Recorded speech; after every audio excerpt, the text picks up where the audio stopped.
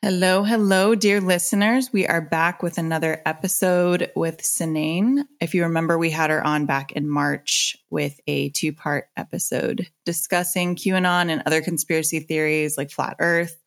So I thought we'd have her back today to discuss the sound of freedom. Ever heard of it? If not, you will. Molly could not be with us today, so it'll just be Cynane and I in this discussion in case you are wondering where her voice is. So welcome to the podcast. We're happy to have you back. Thank you so much for having me again. Yes. So glad to be here. Do I get like a special theme song on my third time? I know I should. We need to make one up and just play it every time we have you back. Every time crazy shit happens and Christians are involved, which is going to be so often. Great. I know. I'm like, are we glad to have you back? No, I'm just kidding. Because that just means some weird shit went down. I'm so sorry to be here. I'm so sorry to be here. Yeah. So I thought for our listeners, we could maybe just give them like a little brief description of Sound of Freedom in case they were blessed enough not to hear about it or all the controversies surrounding it. I can't imagine they haven't, but I mean, I can give it, or if you want to give it, whichever one you want to do. I mean, I'll get into it. You can like jump in for sure. Basically it was a movie, is a movie that was released, I want to say like July 4th of this year, 2023. Yeah. Real American to release on July. Oh my God. And it's based on, I'm doing air quotes. It is based on a true story. And it's about a man named Tim Ballard who founded this organization called Operation Underground Railroad. Tim Ballard was some sort of like Department for Homeland Security agent for like over a decade. And he worked. And it went to his head. Yeah, something went to his head. He's a devout, like staunchly devout Mormon. And he worked in like child sex trafficking, branches of the Department for Homeland Security. And so he kind of took that experience, started his own organization, and basically started just running these, like, I'm going to call it vigilante, child sex trafficking busts and stings. And also just like a pre-trigger warning for literally everything. Talking about sex trafficking, sexual abuse, like really, really bad stuff. Some of it very, very, very real, and some of it made up by lunatics. But basically, also to preface literally this entire conversation, sex trafficking and labor trafficking and human trafficking, child trafficking, these are all extremely real and extremely serious and extremely dangerous, like crimes. And like, it's a huge problem internationally and like just within our own country. It doesn't have to cross borders. But basically what Tim Ballard did was he started his own organization. And he actually started several organizations. There's this whole web of organizations. And he started fundraising and getting a lot of like churches and people to donate to him. And he ran his own like training program. He would use a lot of people who already had experience. So people who were also previous like agents, CIA agents or DHS agents, but then also just randos. And they would like have to go through some sort of training program, and then they would go on these stings, and they claimed to work with law enforcement, especially in the United States. If they were doing anything in the United States, they were working with law enforcement. But when they went international, often there was not as rigorous of a law enforcement like community. And so they could basically just do whatever they wanted. And they would run these like sting operations where they would try to trap sex traffickers. They would turn them over to local law enforcement. And all of this sounds like amazing good work. All of this sounds like the absolute best thing that you could possibly do with your time and your money. And that's something that you should like absolutely 100% stand behind. And that is the message of Operation Underground Railroad. And that is the like quasi real life story that The Sound of Freedom is based on. Sound of Freedom was a movie played by Jim Caviezel. He was the lead actor. Ever heard of him? Passion of the Christ, people. I genuinely wish I had never heard of him. I had heard of Jim Caviezel because of Passion of the Christ, which came out. It's so unfortunate though, because I actually do feel like he's a very talented actor. So kind of. So I felt like in the Passion of the Christ, like I was like, damn. He is hated that movie. He's a very famous actor for a reason. Like he is a talented actor. And a lot of the information that like I am sharing, right? I am not an expert in like sex trafficking or anything like that. A lot of the information that I am like relaying is from investigative journalists. Specifically, there's like a whole series of articles by Vice News. And then also the QAnon Anonymous podcast had multiple episodes on various facets of this. One of them was on Jim Caviezel, and they go into a deep dive on his acting career. Okay. And it turns out he's like way worse of a nut job than anybody could possibly imagine. So, but anyway, The Sound of Freedom. I will link those episodes too in the show notes so that people can go listen to them, because QAnon Anonymous is really good. Yeah. And they're going to do a much better job of this than I'm ever going to be able to. But basically, Tim Ballard is played by Jim Caviezel, and it is supposed to be based on an actual story of Tim Ballard quitting his job at the DHS, essentially going rogue and saving a little girl from child sex trafficking. Very much like Taken almost. It sounded just like Taken to me. But the movie admits that it's just based on a true story and that they did take artistic license with a lot of things. And the Operation including facts, including the fabric of reality. And Operation Underground Railroad has like this deep history of massively like over representing themselves and literally just like flat out lying. But like, just in such a way that they can claim that they're not lying. But, basically, the movie has done extremely well. It's like over 180 million in the box office right now. It's like beat out the newest like Fast and the Furious movie, which is deeply upsetting. Well, what is this, like the 12th Fast and the Furious? Like literally anything should do better than this movie. But that's true. Well, and the other thing is that I was just at a wedding this weekend, and it was this fantastic, incredible event. And it was like with a bunch of people that I really didn't know. And everybody was wonderful.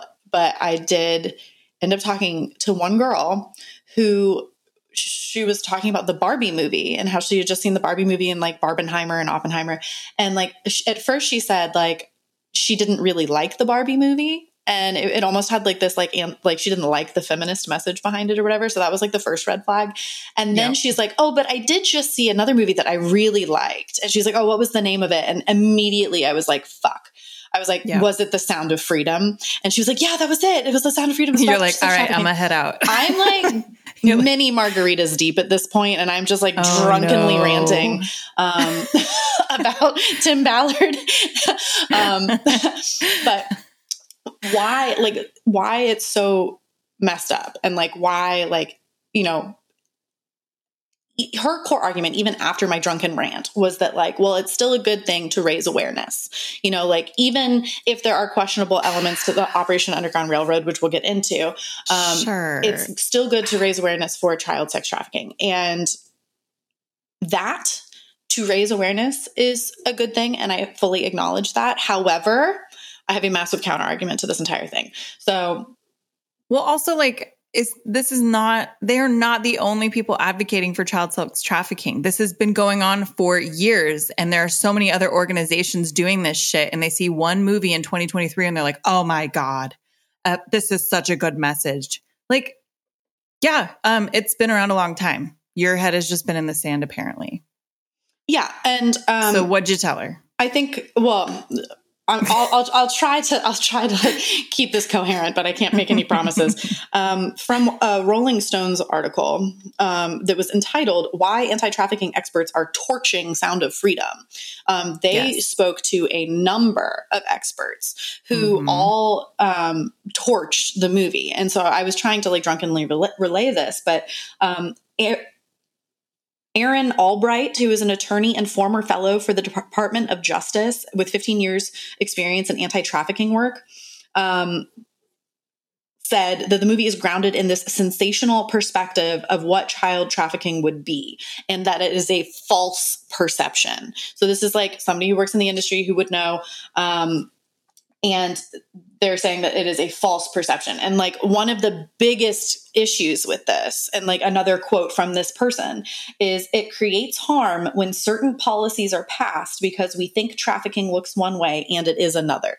So, you know, when we have this sensationalized view of this, you know, crime, then we're going to create, you know, law enforcement activities and legislation and things directed towards not the root cause of the problem. And there's a lot of spin-off issues with that. That's also going to affect like juries. When you're bringing like a sex trafficker to court, you're going to miss convictions because it's not going to look like how they're thinking it should look like. It doesn't look like Liam Neeson's Taken. It looks more like a battered wife. It's you know, most sex trafficking is in a pimp situation where it almost looks like a relationship where that pimp is pretending to be like a boyfriend or a girlfriend. And it is not like you've slapped a child into a burlap sack. Right. Yeah. Yeah. The kidnap, you know, children and then taking them across borders. Like, I feel like that is that's the only thing we see from Hollywood. Right. In regards to sex not trafficking. To say that does not happen. And you know, I'm going to keep reiterating like that these things are real but the majority of the issue is not like that. And there were some statistics in this. The United States State Department said that there are 600 to 800,000 people trafficked across international borders annually. In the same article, and about half of those are underage. So you are dealing with potentially hundreds of thousands of underage minors being trafficked. But, you know, to go back to like, what does this actually look like? 67% of those underage minors are between 15 and 17 years old. Not to say that that's not also horrific, but it's not like you have 90%, you know, of 5-year-olds who are being bundled across the borders. Which is what Tim tries to make it seem like. I watched an interview where he was like 5, 6, and 7-year-olds. This is what they mostly are. And I was like, I don't know if that's 100%. No. That's kind of extreme. It's almost like he wants a reaction by saying those statistics. Oh, it's all about an emotional reaction, and it's essentially, it boils down to a moral panic, and like basically the worse you make the bad guys look, the better you make yourself look or make yourself feel, and the more money you get, and the more fundraised, and all of that. Yeah. And like the other thing is that the CEO of National Children's Alliance, in the same article, she said that some of these kids are throwaway kids. They're kicked out of their homes and trade sex for food or a place to stay, and they end up being trafficked by a pimp. In a lot of these cases, the trafficker starts out calling themselves their boyfriend or their girlfriend. Overwhelmingly, these cases involve parents, typically who have substance abuse problems and are selling their children for drugs. Yes. A third expert in this article said, an executive director for Freedom Network USA says that the causes include like poverty, political unrest, family rejection, and the family rejection is often due to LGBTQ rejection. And when you look at the statistics, like overwhelmingly, especially like inside the United States, this is a homelessness issue, right? More than like a Liam Neeson Taken like cartel cabal of evil QAnon Satanists. Something like, sorry, I wrote various things down in various places, but it was something like 26% estimated from one source. It said that 26% of LGBTQ youth and adolescent are rejected by their families. And while the LGBTQ community only makes up 3 to 5% of the population. They make up something like potentially 40% of the homeless adolescent population. So wow, it's a, and then these experts offered their solutions, which were, widely available government-funded substance abuse treatment programs because of all of the substance abuse issues with the parents and potentially the youths, and then outreach at hospitals and schools and homeless youth facilities. Most of these children are also still at least part-time going to school. And have a safe place for these kids to go. Exactly. And these experts were all talking about like the Sound of Freedom and Operation Underground Railroad and like the issues with this.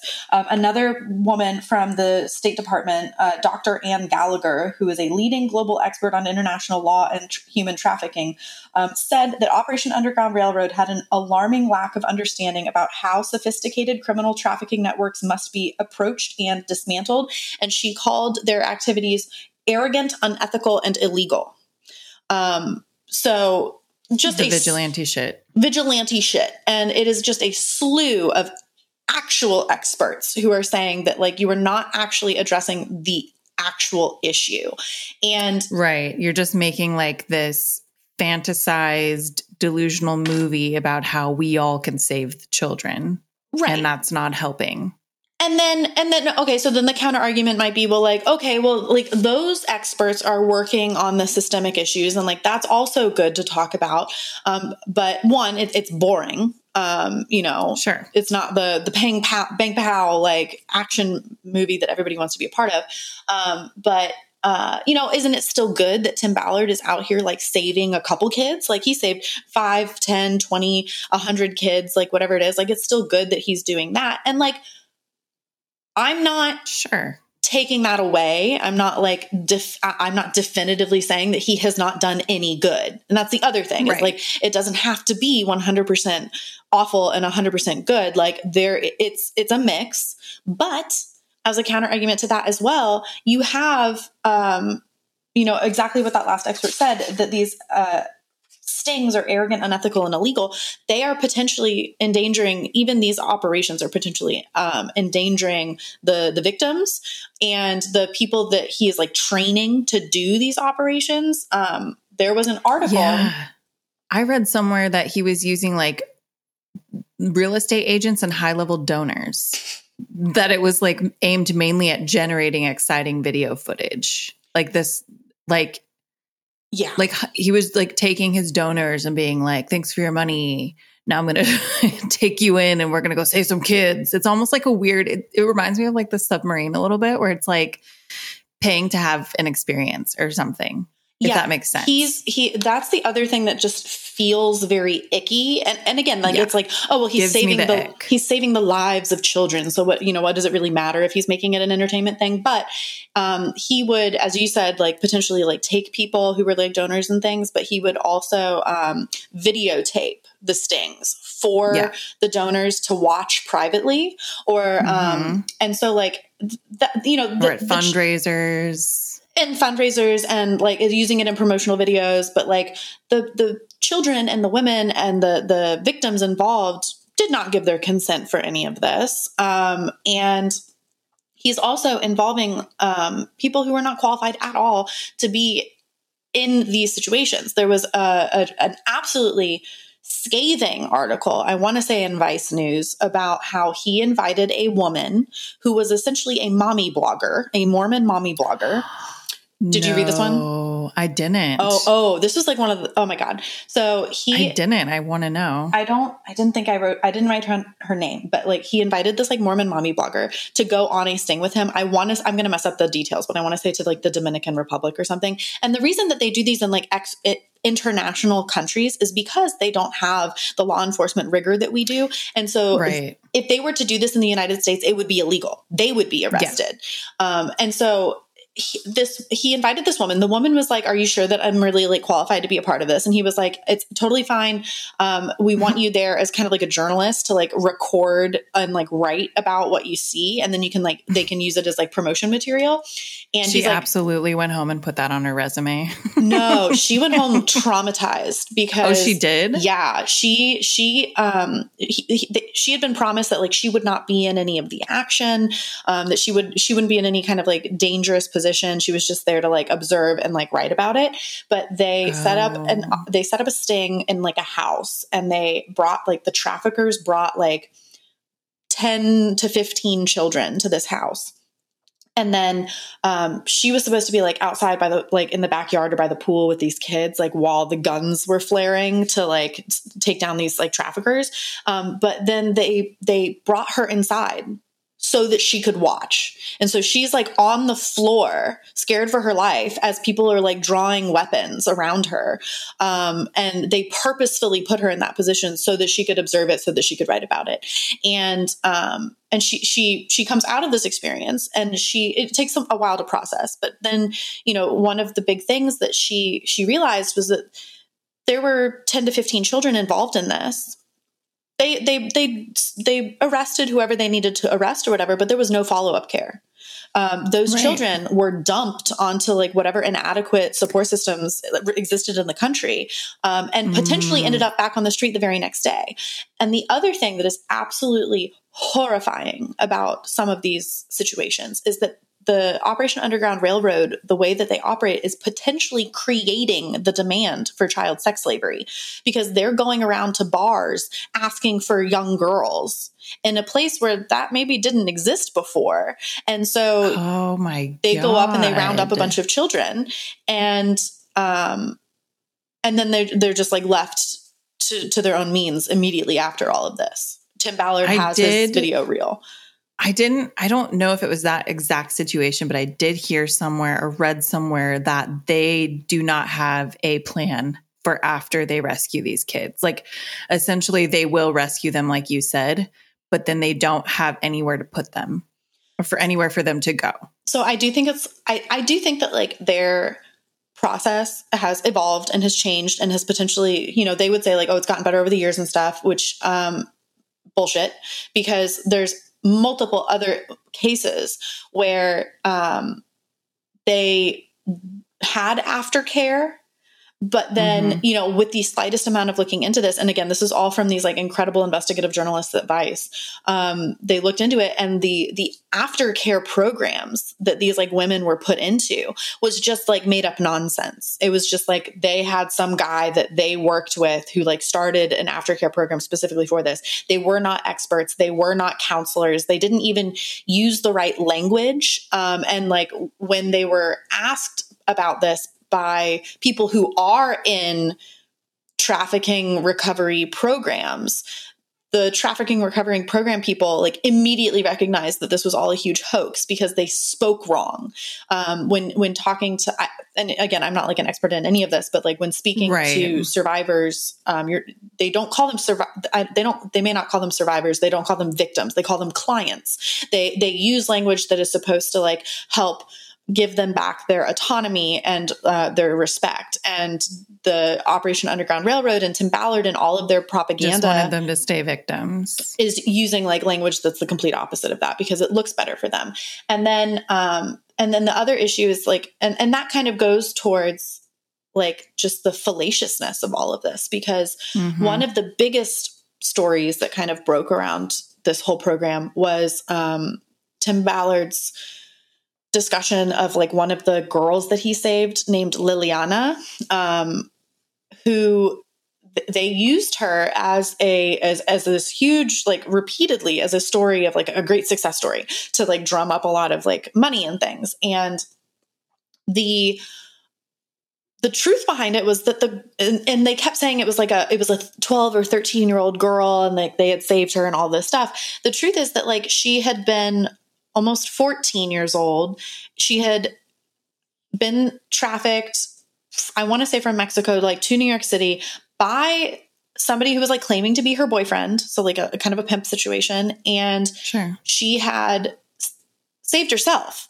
She had been in like, you know, a trafficking situation for many years. And then she escaped by herself like 10 years ago. And she's now in her 20s. And Tim Ballard is now like, they got in contact with her or something. And now he was using her as like this success story, pretending like she was still like a 13-year-old girl, and that pretending like Operation Underground Railroad had anything to do with it. And they didn't.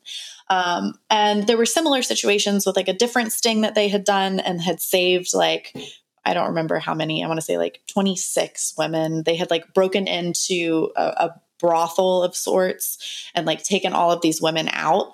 And there were some questions on that, on if those women were actually being trafficked or if they were kind of voluntarily being working as sex workers. And then where those women are now, where Ballard's organization put them, nobody really knows. And I don't like that. No, I don't like that at all. No. And they were used. They should have extensive records, I feel like, of where they put these children, especially because they preach like, oh, this happens because we're not keeping record of like where the children go after they cross the border, et cetera. He said that in an interview. The Biden administration was, because we don't have a wall, which felt very like Trumpy to me, this is why they get to just be taken by anyone who is their sponsor or something. And I'm like, man, for someone who like apparently cares about like records and really double checking shit, like you probably don't know where half your kids went. And he was claiming that he still is in contact with these young men and women that he saved, you know, and I really doubt that. I 100% doubt that. And they also said that like the reporters also have like said that like it's almost impossible to find any kind of verifiable information on any of his stories. And the OUR that, you know, they claim that it's all like confidential or like it would compromise existing investigations, or it might put their agents at risk if like the bad guys found out like where they were and that kind of thing. But like, sure. None of it is, there's no oversight. And there's plenty of evidence to show that there are ethical concerns and safety concerns. And in the movie, The Sound of Freedom, and like, honestly, this whole discussion, like The Sound of Freedom is only a very small part of this. It's really just kind of like the icing on the cake. But in the Sound of Freedom movie, there's a part where they go in like kind of pretending to be like doctors or like a part of a doctor group. And like that is supposed to be based off of like a real life situation as well. And then you also have to think about like, again, in kind of like a vigilante situation, they're pretending to be like UN doctors. What if UN doctors then go back there someday to actually try to provide vaccines and stuff? They have just burnt that bridge entirely for like all of these other organizations and things. So right. They're not thinking of and they're not communicating. They don't report to anyone either. And so that's how I could see there being a problem, right? You might be sabotaging other plans at work for maybe a larger amount of children or a larger, you know, trying to get to the core of the child sex trafficking in that country or whatever that you don't know about. And you go and you just sabotage it because you're more concerned about going on your little blunder missions and shit like that. Like I could see how that would fuck a lot of things up. Yeah. And again, potentially like they are saving lives. They are potentially saving children from sex trafficking situations.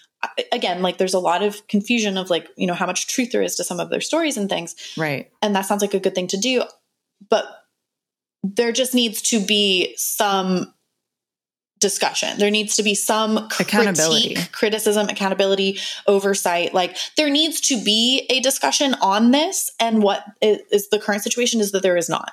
If you say anything potentially condemning of the Sound of Freedom movement or the Operation Underground Railroad movement, then you are a like pro child sex trafficking, which is the most ridiculous thing in the entire world. And and Tim Ballard used the word pedophiles. Yeah. He doesn't even use really the words like child sex trafficking or things like that. And all of the interviews I watched, he was like, I'm, you know, out to get the pedophiles, and then like tries to correlate that to the left and their agenda and all of this stuff. He's making it very political. And it almost just feels like when someone in an organization like that and who's supposedly been doing it for years and who has a lot of knowledge in this area, he certainly doesn't talk like it. And that's kind of concerning. it's extremely concerning because it's an extremely powerful propaganda missive. So, and this like really goes into kind of like my experience in like the 2020 world. The QAnon stuff, because most of my immediate family in the QAnon conspiracy theory like situation, they went hard like medical misinformation, like anti-vaxxer stuff, anti-mask, like the government is lying to you about like the CDC numbers are fake and like whatever. But my best friend, my maid of honor at my wedding, she went really hard on the more sex trafficking QAnon conspiracy theories. So there were, they go hand in hand. It's impossible to talk about one without the other, but she went really hard on worried about like voter fraud and child sex trafficking. Her friend was sharing things about how like face masks were it always comes down to children, child abuse, Save the children. And how there were these massive rings of like pedophile sex trafficking. And when I didn't know what QAnon was, like this was like bizarre. But then, once I did figure out what QAnon was, I went to, my best friend, this girl that I had been like best friends with since we were 12 years old. And I was like, hey, look, like, I know what QAnon is now. This is where all this stuff is coming from. Like, we need to like, just be aware of this and like watch out for it. And and I told her, I was like, so the heart of QAnon is that there's a satanic cabal of like billionaire elites who are pulling the strings of global governments and economies to drive the world towards like a one world order. And they're running these rings, massive rings of international. They control the politics and the media. And the media is a big thing.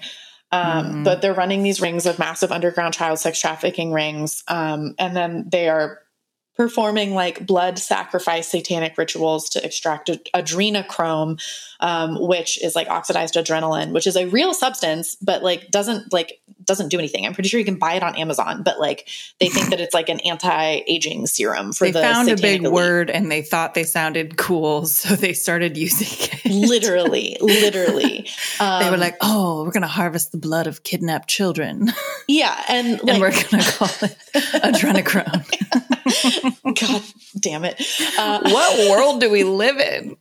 It's so messed up, but they it's literally it's just the sickest thing they could think of. It is the single sickest thing that they could possibly think of. And so they're saying, okay, well then that must be what, the in-group, out-group, left and right. Then, the left is bad.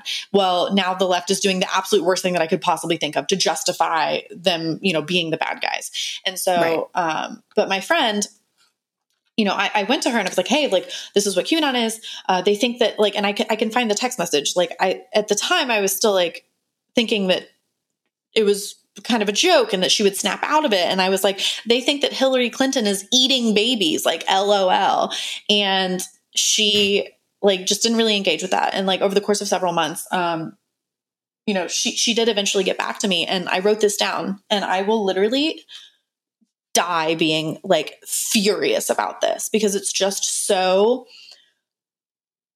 what is the word? Like illogical. It's just so detached from like common sense and like this critical thinking. It's like so detached from critical thinking. She said, well, she's just not living in reality. She's not. And she says, which is scary. It bothers me greatly that you don't think human trafficking is real. Seriously, do some research. And bitch, did I say it wasn't real? Or did I tell you that Hillary Clinton isn't eating babies? Exactly. And pick a lane. That is, I think, exactly the situation that almost anybody who's talking about this is going to come across. Like if you talk to anyone about this, they're either going to say, well, it's okay because they're raising awareness, or they're going to say like, oh, I can't believe that you don't believe in child sex trafficking. And like, that's literally not what we said. No. And also, I don't understand how people are just now hearing about child sex trafficking, or even in 2020, how you were just hearing about it. It has been being fought, for lack of a better word, by organizations for years and years and years and years. And it's not just Christians. There's people that actually know what the fuck they're doing, and they're doing it. Right. And you want the people who, with such a serious and legitimate and real, like literally the worst thing you can possibly think of would be sex trafficking. With such a serious issue, you want legitimate people working against it. You want people who are like extremely professional and you want them trained, to be accountable to people. Right. You want the best that you can possibly get, and not just like slapstick, throw some spaghetti at the wall and like, oh, well, we're raising awareness. Like you want like the right. best of the best working on this. And instead you have Tim Ballard and Operation Underground Railroad. And they're deeply connected to, and like, you cannot get away from this. You can't ignore this. It's deeply connected to conspiracy theories. And yeah. So, apparently Caviezel like actually admitted and claimed that Ballard told him about child traffickers' role in harvesting the chemical at a conservative conference in 2021. Like, Tim Ballard has not himself. He's not well. Well, he's not well, but he has not himself come out and said anything pro QAnon. Right. He has. He apparently doesn't know what it is. If you watch the interview on Fox News. Right. But Caviezel's probably not lying about this. Probably not. He said it at a conference. Well, and the thing is that like, so even if Tim Ballard was like, no, I don't believe in QAnon, he's still working with Jim Caviezel and sharing a stage with Jim Caviezel and like promoting this movie with a man who he knows is the most lunatic fringe possible. Because Jim Caviezel, we'll talk about Jim Caviezel for a second. Number one, let's do it. He's a big time movie star. He played Jesus in The Passion of the Christ. So he already has like super street cred among the white evangelical nationalists. He was on Person of Interest, which had 5 seasons. It was CSI Person of Interest. 5 seasons. He was in freaking The Count of Monte Cristo, which is a fantastic movie.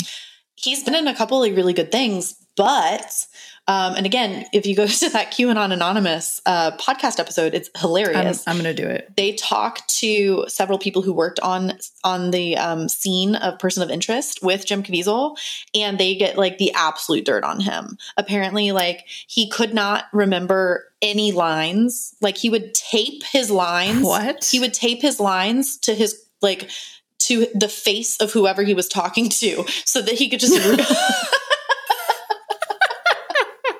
That cannot be real. He had to have flashcards that literally just said no. There's like someone in the back with like a giant poster board, just like changing them out each time. This is what you say next. Well, and that's just like kind of funny, but like apparently he. Well, then how in the world did he learn Arabic? Wasn't that Arabic he was speaking in Passion of the Christ? I don't know. How the fuck did he learn that shit? I don't know, but he apparently also would just be very violent to the point where like they had to ban him from like driving vehicles on scene anymore because he almost ran people over.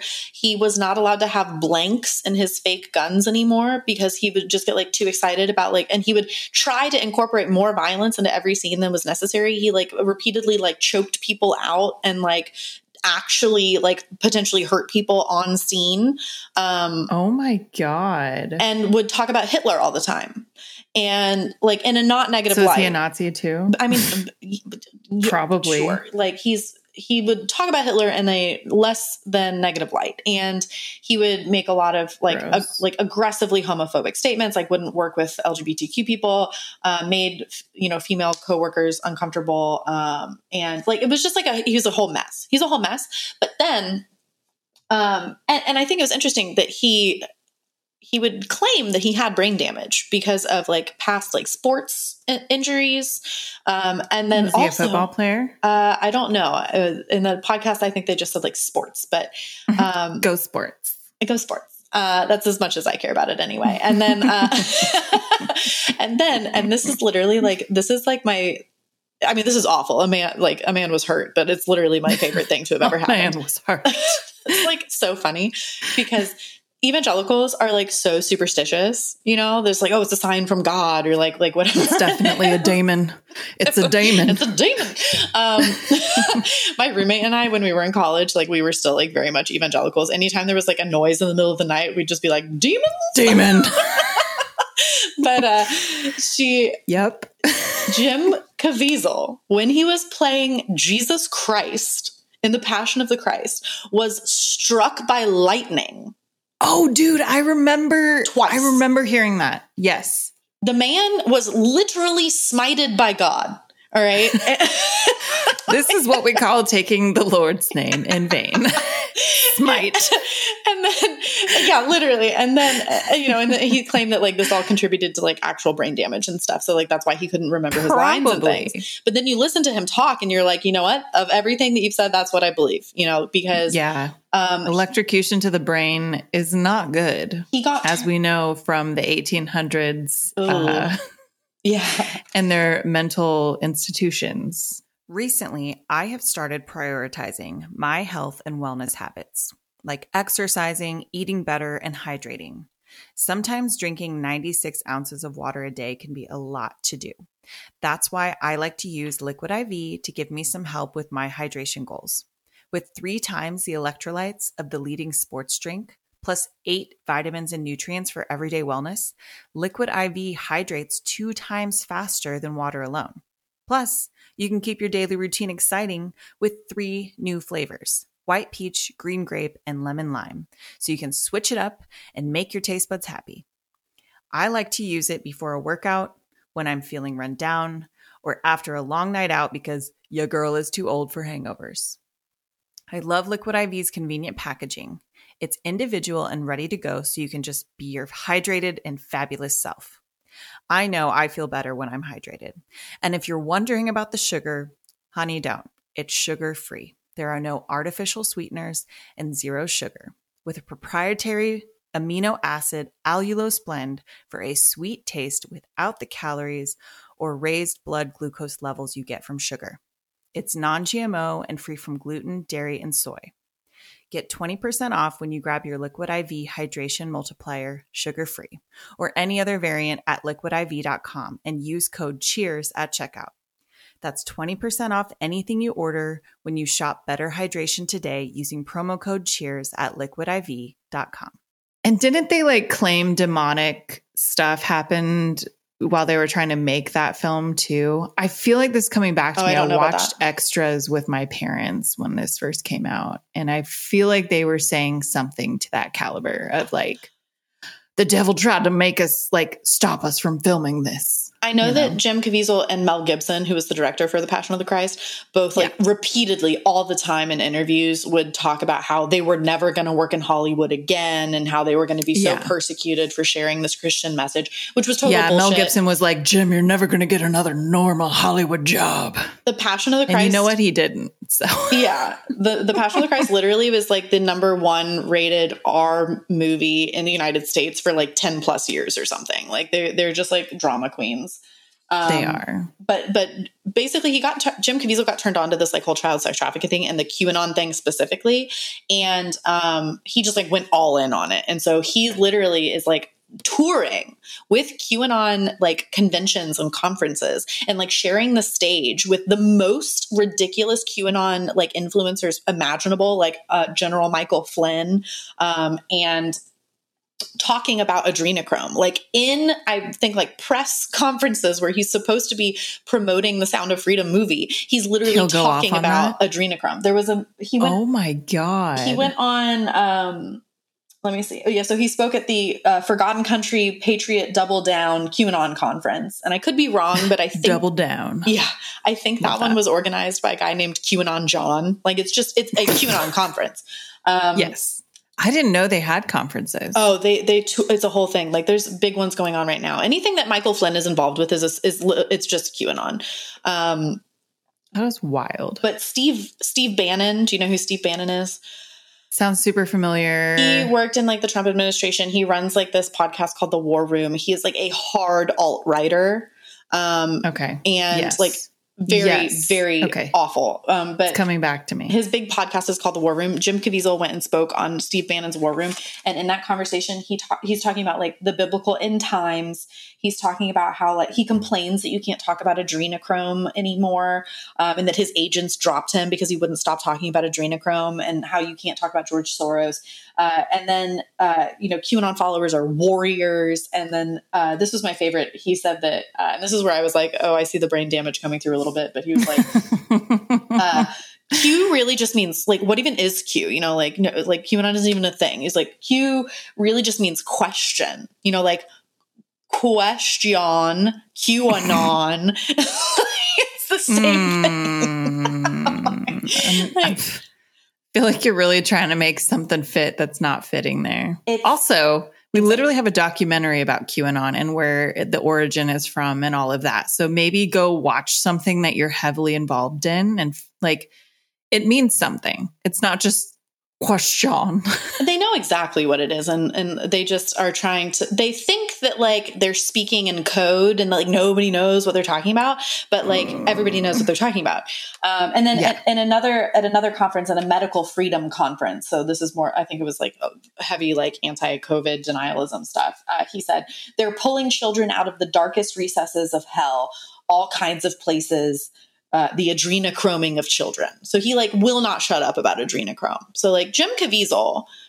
Can we get a doctor in here and can we talk about adrenochrome next? Because what the fuck? He's the poster child for like just deranged QAnon believer. Okay. And then you have Tim Ballard, who is more sensible on the surface, saying like, oh, I don't believe in QAnon, but then sitting right next to Jim Caviezel talking about sex trafficking. Right. And like you guys are buddies and you don't believe in it. Sure. Right. And then, and, you know, kind of to go back to like this, it's not just about Operation Underground Railroad or Tim Ballard or Jim Caviezel. It is a part of this like larger milieu of like, it's not even QAnon. It's just kind of become this huge amorphous thing. And in the summer of 2020, we saw, so basically 2020 was, you know, the end of the world. And at the beginning you had COVID, and that like massively kind of activated a bunch of people into conspiracy theories. And then in the summer of 2020, you had this hashtag Save the Children campaign, which was like the second like huge impetus towards like soft pilling. My Facebook was blowing up with that shit from Christians I knew growing up. Right. It was maddening. And then in the fall of 2020, you had the election and the voter fraud stuff. And it was just kind of like the nail in the coffin. But the hashtag Save the Children movement was like this, honestly, I think it was one of, aside from COVID, it's like one of the biggest and like most overlooked parts of like this whole history, because everybody focuses on like COVID and voter fraud, but like the Save the Children thing was so big. And people call it pastel QAnon because basically QAnon promoters, like influencers, purposefully stole the hashtag Save the Children. Save the Children is an actual legitimate charity, and they basically just like stole their hashtag. That's what I thought. Yeah. Yeah. They've been doing it was like, kind of like the hashtag Black Lives Matter. Didn't white people also kind of steal that? Didn't that mean something else as well? Wasn't that an organization or something? And during BLM, I know you probably don't know this, but I thought that this was something that was also kind of stolen and muddied up. And all of a sudden the hashtag was just gone, you know, because everyone was just hashtagging Black Lives Matter. Right. It's the same with hashtag Save the Children. Like it was disrupting an actual organization's efforts to, you know, raise awareness and shit. But yeah, hashtag Save the Children was everywhere. They did it on purpose. Like people purposefully did this. Launched it from like Reddit and 8chan and like these random weirdo websites onto Instagram and Facebook, where like the majority of people live. And it got picked up. Like child sex trafficking is like this, you know, huge moral issue. Got picked up by the moms, the Christian moms and the Mormon moms who were super active on these like Mormon mommy blogger websites and with their like highly aesthetic like Instagram platforms, you know, everything's in like pastel and everything's like inspirational quotes and pictures of children. And now you're starting to get like these like weird QAnon fake child trafficking statistics, but like decorated with flowers and things because the mommies have picked it up. And it massively, massively gained in popularity. And somebody wrote an article about that. It was like in July of 2020, there was like a 3,000% month over month hashtag growth for hashtag Save the Children, and like 114 anti-trafficking online groups, which were actually dominated by QAnon. And then by August, there were thousands of QAnon pages with 3 million plus QAnon Facebook followers. And like, so this all happened in, you know, just like a month or two in the summer of 2020, and it like exploded. And that is exactly when it hit me. That's exactly when my friends started talking to me about it, because it became mainstream thanks to Save the Children. And then again, the issue with this, and it was the same exact argument. This is the argument that I had with my friend. She was just like, I can't believe you don't like support this. We're raising awareness, all of this stuff, but they were raising awareness about something that didn't exist. They were talking about like DUMBs, deep underground. Oh, I forget what it stands for, but like deep underground tunnels and like mole children, and how like the cabal of QAnon was breeding children in tunnels under every major city, and like, oh wow, and sacrificing them for adrenochrome. Get that far down in that rabbit hole. Oh my God.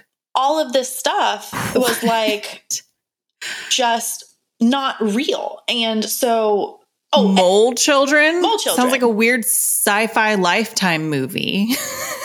The Mole Children. I wish. Well, and then the other thing that like really launched this at the same time was the Wayfair scandal. And I remember that. I was also like, what? And the pizza thing too. Pizzagate was like a little bit more extreme, and like people kind of used the Wayfair scandal and Save the Children to kind of get into Pizzagate, but like, they all happened at the same time. I don't know which came first. I think, Pizzagate came first, but like Wayfair Pizzagate came first, and then Wayfair. So Pizzagate actually, I think, was back in like 2016. So we were talking like 4 years prior to this. Yeah, because that predated QAnon. And that was I don't know why I thought that was around 2022. Well, because it gained a ton more traction after people started paying attention. I didn't hear about it until then, probably is what it was. But the whole Wayfair scandal thing was... You're right, 2016. Yeah, because it was when Hillary was still the president and they thought, or was running for president. Hillary was still the president. I've just decided to live in my own reality. Yeah, I was like, what reality are you living in? Running for president. But when the Wayfair thing happened, like my other friend believed it. And like, I talked to her about it and I had to explain that like, no, that's a conspiracy theory. And like, she listened to me, but there was... In response to the Wayfair scandal, the United States National Human Trafficking Hotline was flooded with hundreds of reports to the point where they had to put out an official statement that said the extreme volume of these contacts has made it more difficult for the trafficking hotline to provide support and attention to others who are in need of help. So this awareness that these people were so eager to bring to the issue was actively harming legitimate organizations.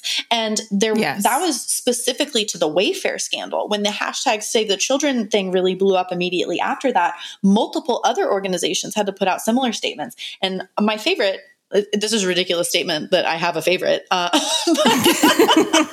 My favorite ridiculous statement is... my favorite like anti-conspiracy theory child sex trafficking statement was...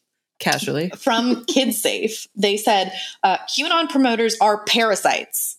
And I'm just like, go off, queen. To grow their footprint, gain credibility, and spread misinformation, they associate their message of hate and bigotry with well-known, well-regarded organizations, specifically those working to end child sexual abuse and sex trafficking.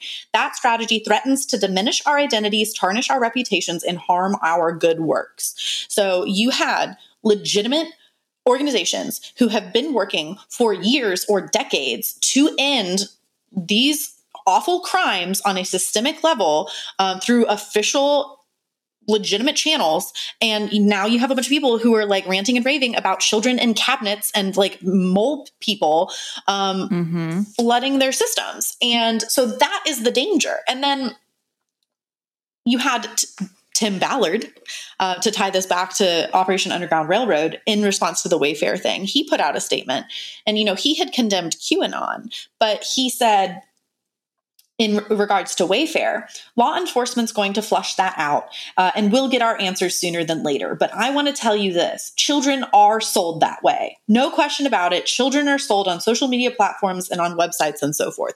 So, and he is so masterful at playing this line because, I'm like, sex trafficking does occur online and on social media. And what he said is technically true. But in the context that he said this, he's fueling the flames of the Wayfair conspiracy yes. theory. And he knows exactly what he's doing. And that's exactly the line that Trump played for a very long time with like the QAnon conspiracy theories. Like he would never like flat out condemn it, but he would never like fully endorse it. So like, and then the other issue with a lot of this, and it gets a little bit anecdotal, is that like there were legitimate crimes, I mean, that spun off of these beliefs. So there was a whole string of like QAnon related crimes, but specifically these like fake sex trafficking, fear mongering ideas created this area for crime. So like in 2020, there was a whole bunch. There was a woman in 2020 named Cecilia Fulbright who like saw a woman in a car with a child and like started chasing them with her car, and they escaped. But then she found like a 19-year-old girl or something like driving her car by herself. The Cecilia Fulbright convinced herself that there were children being trafficked in this random car and like rammed into her vehicle repeatedly, and just attacked a random person. And then when the police got there, this woman is ranting and raving about how there's like sex children trafficking victims like in this like poor teenage girl's car. And then in the same year, 2020, another woman named Neely Petrie Blanchard, there was this huge idea that the foster care system was a farm for the cabal's child sex trafficking, and that like if your kids got taken into the foster care system, they were going to get trafficked. And so there was this guy who, I mean, foster children are abused in the foster system, which but is the issue you should be focusing on. You should be focusing on that issue, because if you're focusing on like a cabal, you're not going to fix the issue. Right. But she, there's a different conspiracy theory called the sovereign citizen movement, where they believe that like they are a citizen of like the sovereign nation, and that they don't have to follow the laws of the United States, and they don't have to pay taxes and things. No, it's fine. I'm of the sovereign. Exactly. And well, like they think that like thanks to some I'm above like, the law. Exactly. Thanks to some obscure like 1870s act that passed back and like that had nothing to do with anything. They think that like the United States turned into a corporation and not a country, and so they don't have to like obey the laws of the court. I don't know. It's a whole thing. If there's gold fringe on the United States flag, then like it means you're in a fake court. Like it's all bullshit. But more conspiracy theories. This woman had a sovereign citizen lawyer. A man on the internet was giving her like legal advice. He was a sovereign citizen, and he was basically encouraging people to go and kidnap their children out of the foster care system. And she became like, this was an issue. And then this woman became convinced at some point that her sovereign citizen lawyer was a part of the cabal. And then she went and she murdered him. What? And then in 2020, also another woman named Cecilia Absug, she was arrested for a plot to kidnap her child out of the foster care system. I don't think she successfully did that. And then in she kidnapped her child? What do you mean her child? Her child had been taken by the foster care system. Oh, okay. And so she was like, and she went to kidnap them back. Okay. Well, now we know why they kidnapped her. Well, I think that she had, one of these women had Munchausen's by proxy, and so like was not fit. Yes. But then in 2021, serious. There was like a whole nother one where there was a guy named Troy Burke who became convinced that his wife was a secret CIA agent who was trafficking children for the cabal, and he shot her dead. And then there's like multiple other like, this just sounds like mental illness. And that's the thing. Becoming obsessed with things that like OCD about child, like this is so scary. That's why I say that like those are all kind of like anecdotal situations. I think that a lot of them did have a lot to do with like mental health issues and schizophrenia. Right. There were other, but also you can become so obsessed with something, I think, and especially if you're not quite living in reality, which we could say about a lot of Christians. Yeah. And so I could see how it could happen, but that's the danger with this narrative and perpetuating the story. And well, and then you see what happened with January 6th, like on a large scale, a lot of people were encouraged to go commit various treasonous crimes. But like, it is when you have, that all almost like exclusively occurred in 2020 and 2021 when you were at like the height of this like moral panic around Save the Children. And now that we have the Sound of Freedom movie coming out and they're trying to like revamp this like moral panic, I think that we're potentially going to see more of these awful little stories like spinning off of it. In addition to the systemic issues of like distracting from legitimate organizations. And back to, and it's all deeply connected to QAnon. So like the America's Future Incorporated is an organization that was just essentially taken over by General Michael Flynn, who I mentioned earlier is like super in charge of QAnon. Okay. He and like his whole family and like a bunch of people that he knew, like basically took over this organization. And they just had a summit in Sarasota, Florida, where they were hosted by Laura Logan, who is another like very staunch QAnon supporter, has said things like world leaders dying on the blood of children. She used to work for CBS and CNN, and then she went like hardcore QAnon. The board for this organization is filled with people like Tracy Beans Diaz, who was one of the first social media influencers to promote QAnon from 8chan onto YouTube. Like she was literally like day one of QAnon. She was the number one promoter.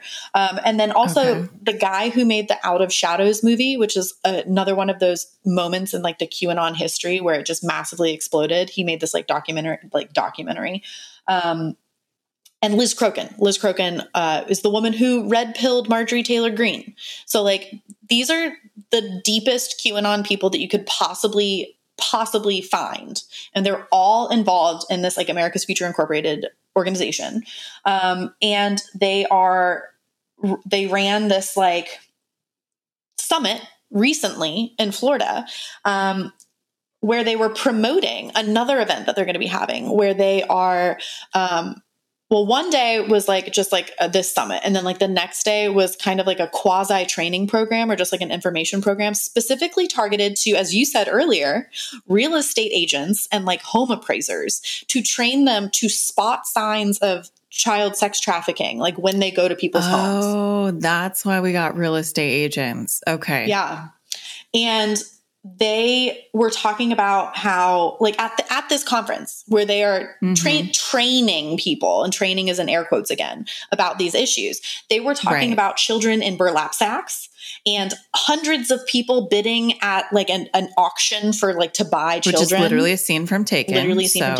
Having barcode tattoos and microchip tracking devices injected into their arms and blood harvesting. So now you're just like deep into QAnon. Like this is being said on stage at this event.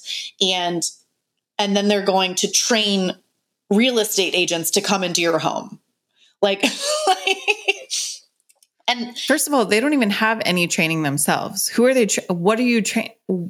Where are your credentials? There are none. What do you have to train these people? You're not a trained agent from like the DHS. That's like, you know, whatever. Like you're just someone who took over an organization. And Tim Ballard, which is so scary. Tim Ballard has those credentials, and he's still basically screwing the pooch on this.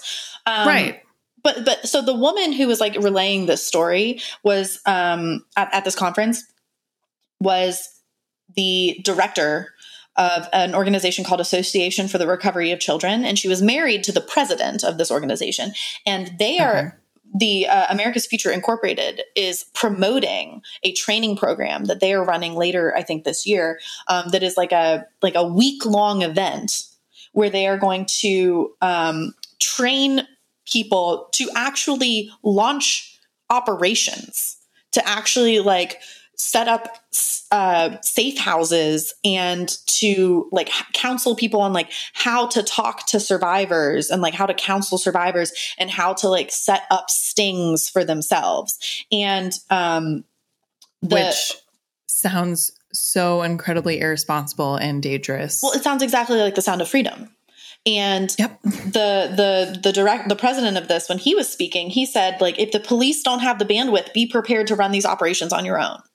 And, you know, Michael Flynn followed up with this to close out that conference with like, you know, we have to make sacrifices. Like you decide how much you want to get involved. And they're literally now training people to be the vigilante actors that they see on the screen at Sound of Freedom.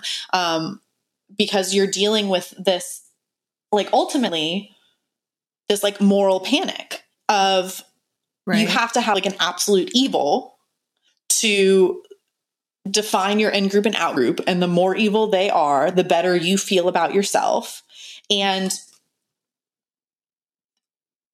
you start with a soft pill. You start with this idea of like child sex trafficking is bad. And then you go onto like an Instagram page that is sharing this information, and mixed in with that, you're going to see stuff that's like staunchly pro-Trump and stuff that says that face masks are child abuse and that like the vaccine is microchips and that the sex trafficked children have microchips. And so like you can't avoid one without the other. You then fall into this entire like milieu of just the most toxic conspiracy theory nonsense that you can possibly find. And if you question it at all, then I can't believe you don't believe. I can't believe you don't believe in child sex trafficking. You know, so which is such a it's like it's something where you can't have a logical conversation with someone. It's a very like, I know not all these people are Christian, but I'm sure a lot of them are evangelical. And it's sort of like part of their weird circle thinking where they're like, oh, so you just think this. And that's not even what you said at all. It's like taking one thing that you said and being like, oh, well, I got you with this one. Because if you say that child sex trafficking isn't bad, then you're the immoral one. Yeah. And that's just not what it is. I hate it. Thanks. I hate it.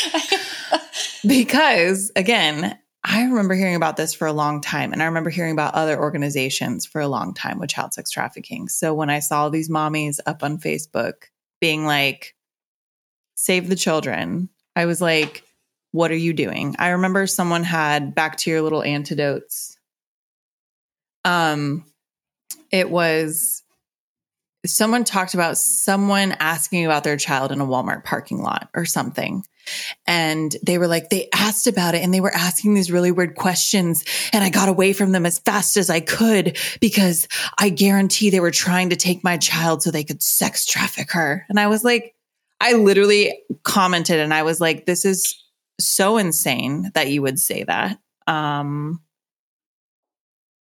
Because that's not what was happening. Immediately in 2020 and like after 2020, I remember seeing it like well after 2020 into 2021, 2022. Like that's exactly what happened is you got, they were making stuff theory. Up. There was a huge, like the Wayfair panic. There was a huge Target panic. Like everybody thought that their kids were trying to get like sex trafficked at Target and like they were going to get snatched and things. And like you said, and at Walmart. It's almost like you put this much fear and information into the average person's head. And instead of them going out and either being like, yes, I'm going to advocate for child, like donate to these organizations, or I'm going to research and figure out how I can help, or I'm going to research how these things actually happen. I'm just going to assume at all times someone wants to take my child to sex traffic them.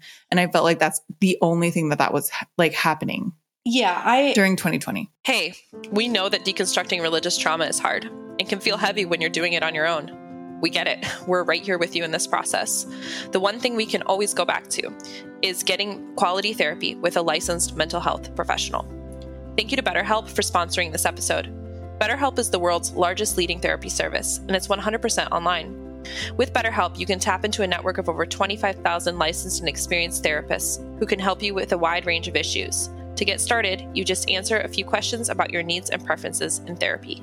That way, BetterHelp can match you with the right therapist from their network. Then you can talk to your therapist however you feel comfortable, whether it's via text, chat, phone, or video call. You can message your therapist at any time and schedule live sessions when it's convenient for you. If your therapist isn't the right fit for any reason, you can switch to a new therapist at no additional charge. With BetterHelp, you get the same professionalism and quality you expect from in-office therapy, but with a therapist who is custom picked for you. You'll have more scheduling flexibility at a more affordable price. Get 10% off your first month at betterhelp.com/cheers. That's better, HELP.com/cheers.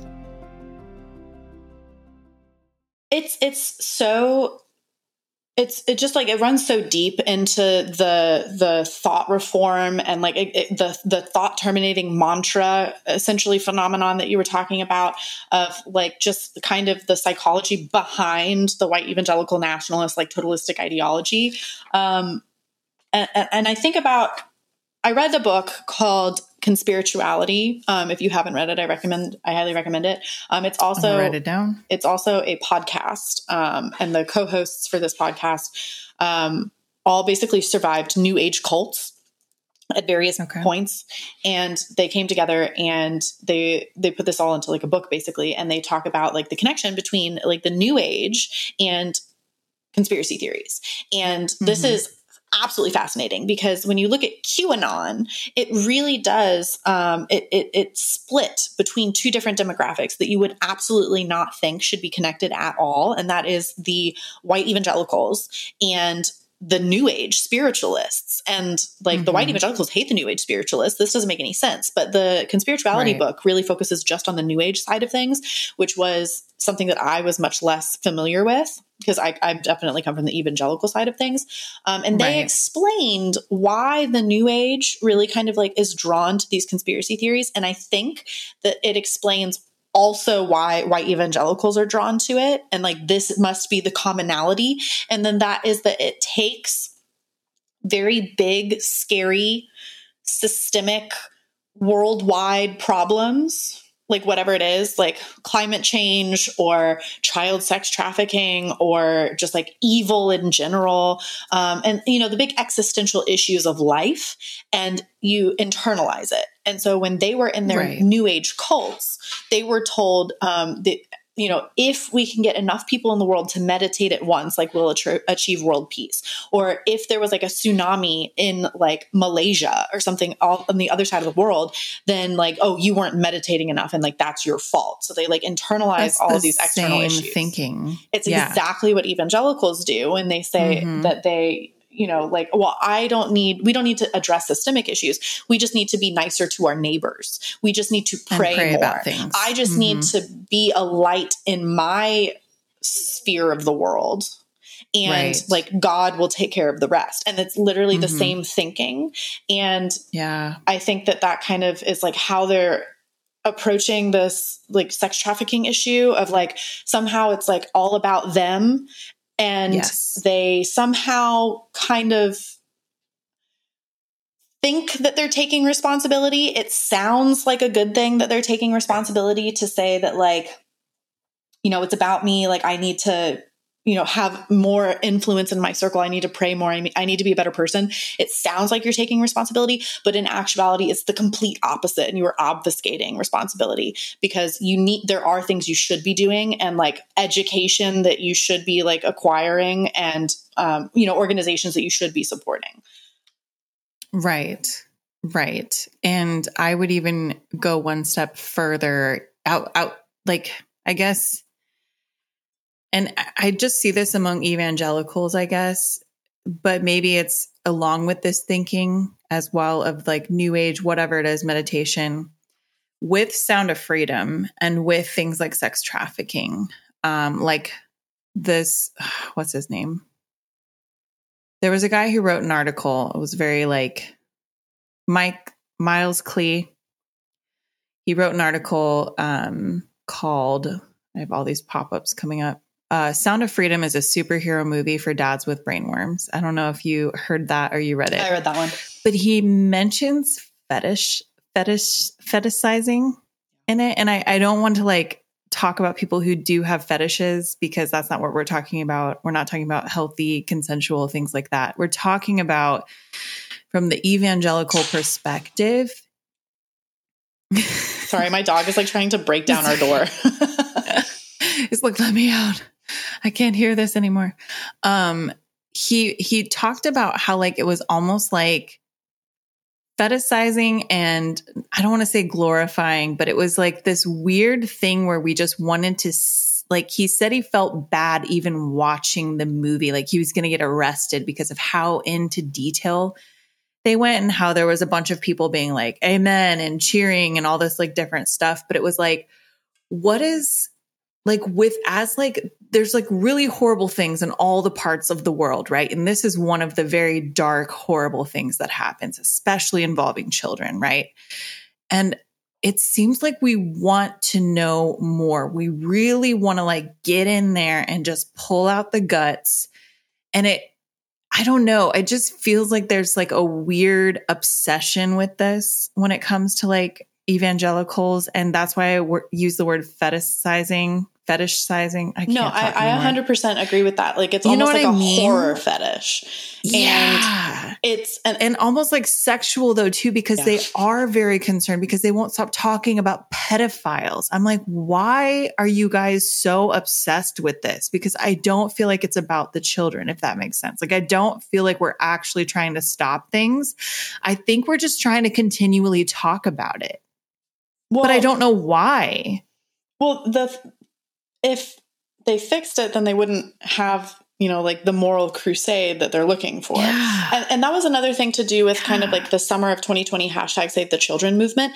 I think that really was so popular when it was because it was also the summer of BLM.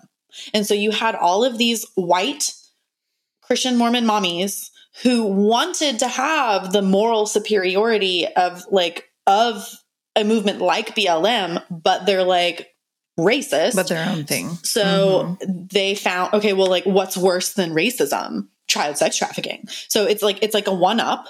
And like exactly what you're saying with like almost like this horror fetish is that like, and this is why I keep saying that I think that it's just like it's a part of that in-group, out-group dichotomy. Like the worse you make the outside look, the better you make yourself feel.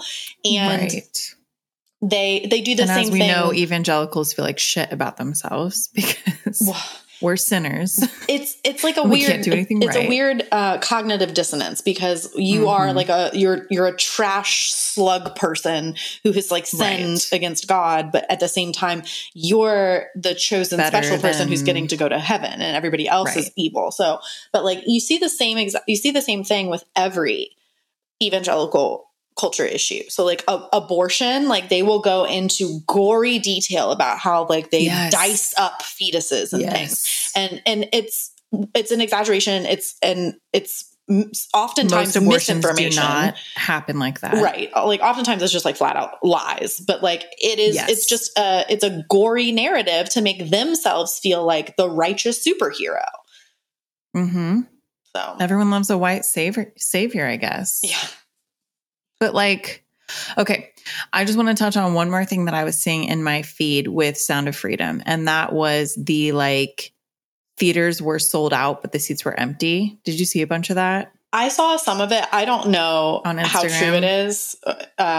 Well, I found something that I guess like, and I think this might make sense. And I didn't know how true that was either, but I know there was like multiple accounts on it and articles written, but again, you don't know what's true or not, but I guess I felt like this was one of their most controversial like elements about like the movie.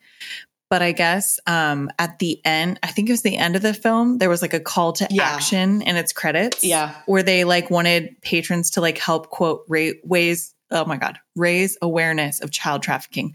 But instead of donating to anti-trafficking groups or even directly to Ballard's efforts, patrons are asked to pay it forward by purchasing additional tickets for the film. So I have the direct quote for that. Okay. They said, so there were two quotes. One of them was from Jim Caviezel in like an interview, and it kind of goes with this. He said like, we believe that this movie has the power to be a huge step forward toward ending child trafficking. And it will only have that effect if millions of people see it.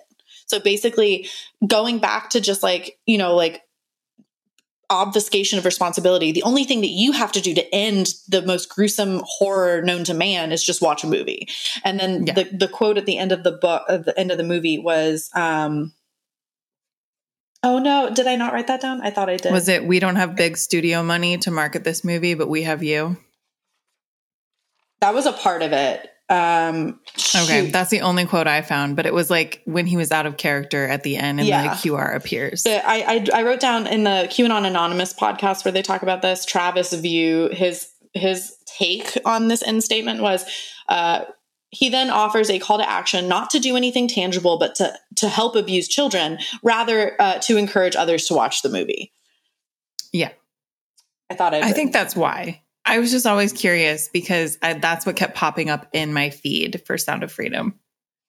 Yeah. And I was like wondering what the heck was going on. I didn't know if there were the people who were funding the film were buying up these seats. But now that I hear that, I'm like, maybe that's what's happening. Well, they were saying, but if you're buying the seats but not inviting anyone to go, then I'm like, you just have empty theaters. They were saying that you could basically like pay for tickets so that like other people could like come in and be like, hey, like we don't have money, but we want to watch the movie.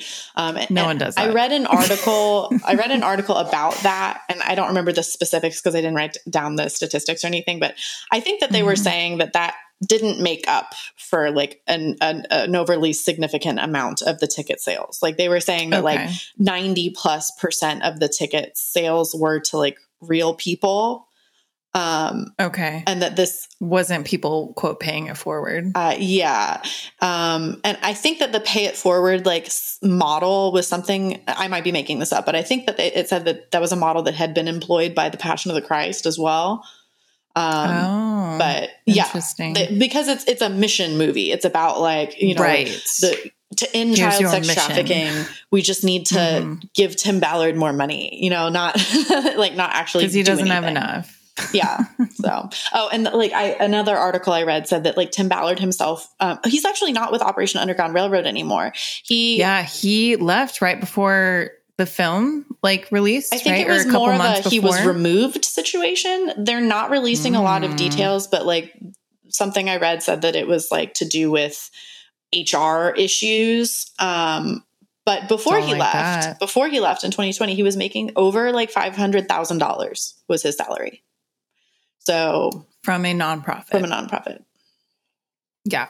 Super good. And there are TikTok videos out there too, if you guys want to get into the nitty gritty about how much the Underground Railroad made and how much they actually spent on child sex trafficking, like efforts to end it, and how much they actually probably spent on their own salaries. I'm pretty sure that they have like, I saw something that said they had from like recent tax statements, like thanks to the summer of 2020. And that was the other thing is like with all the hype for that hashtag, Tim Ballard purposefully played into it. Like it was a conspiracy theory movement that was harming other activist groups, but like Tim Ballard like fed off of it and gained a lot of popularity. And after 2020, his fundraising into Operation Underground Railroad skyrocketed because he basically played people.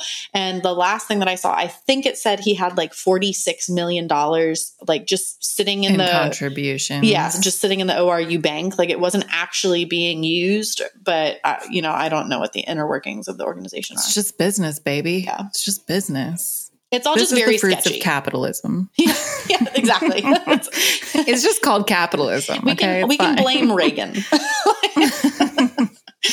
King Reagan.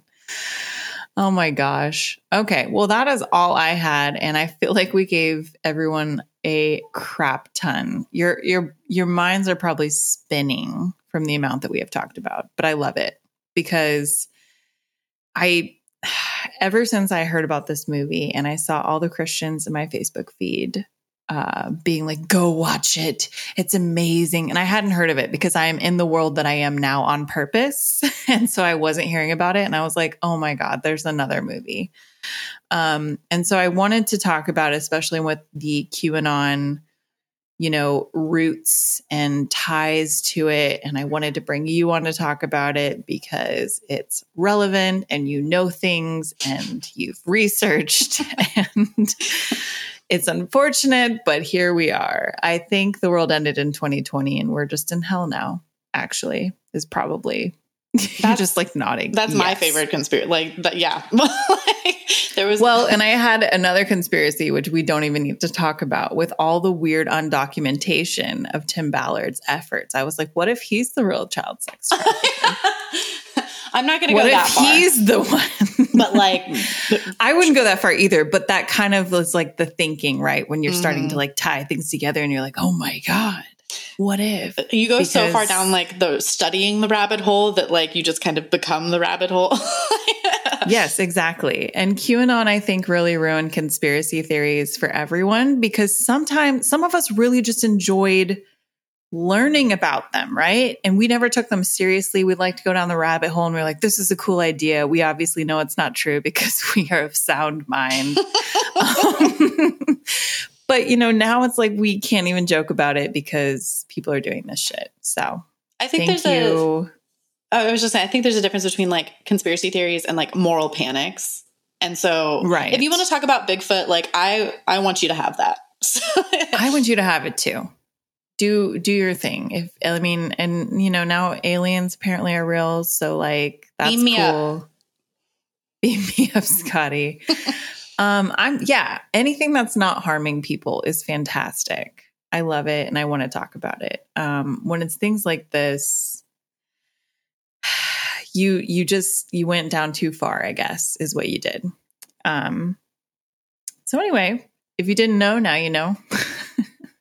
The absurdity that is still happening with QAnon and Sound of Freedom. And I didn't watch it. Did you watch it? I haven't seen it yet because I don't want to buy a movie ticket, but I listened to like a play-by-play of the plot and everything. Okay. And I've seen clips. Yeah. We didn't want to support I'm going to wait until it is out of theaters and I can like not pay money to the organization. Right. Yeah. And I think...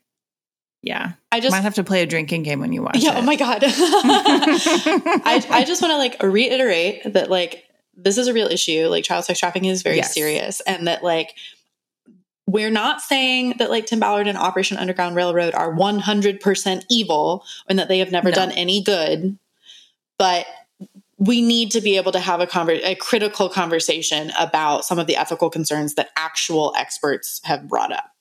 So that's what I want the takeaway to be. And the fact that they are on the fringe with the other organizations that do this is concerning. Yes. But there are actual, organizations that are legit and doing the work. And this is an issue, and it's been an issue for a very long time. And we're not here to shit on it. We're just here to shit on QAnon and Sound of Freedom and evangelicals trying to be the white savior like they are always trying to do. So, all right. Well, thank you for being with us this evening and for drinking wine with me and talking conspiracies. I always enjoy it. And yeah, we'll hopefully not see you again. Because if we see you again, that means there's another fucking Sound of Freedom or another conspiracy or something blew up. No, I'm just kidding. Thank you. Thank you so much for having me. And I also hope to never be back. I just want you in my DMs. I don't want you on my show talking about really intense things. I'm just kidding. I'm just kidding. I'm sure we'll have you back on. Well, thank you. All right. Bye, everyone. Bye. Looking for a safe place to deconstruct? If so, I have the place for you. We have a Facebook support group, and if you're not in it, you should absolutely be in it because there's a lot of amazing conversations happening in this group. So if you are wanting to be in a community with others who are in the same deconstruction process, find us on Facebook, Cheers to Leaving Support Group. You can also click the link in our show notes and it will take you to that page. You can request to join, answer the questions, and become part of the conversation. We're looking forward to seeing you there. Thanks for listening to Cheers to Leaving. We are seriously so glad you're here. Follow us on Instagram at Cheers to Leaving. Our sound and editing is by Cameron Smith. Please leave a rating and review on Apple Podcasts, Spotify, and anywhere else you listen to podcasts. Please subscribe and share with your friends and others who may be deconstructing.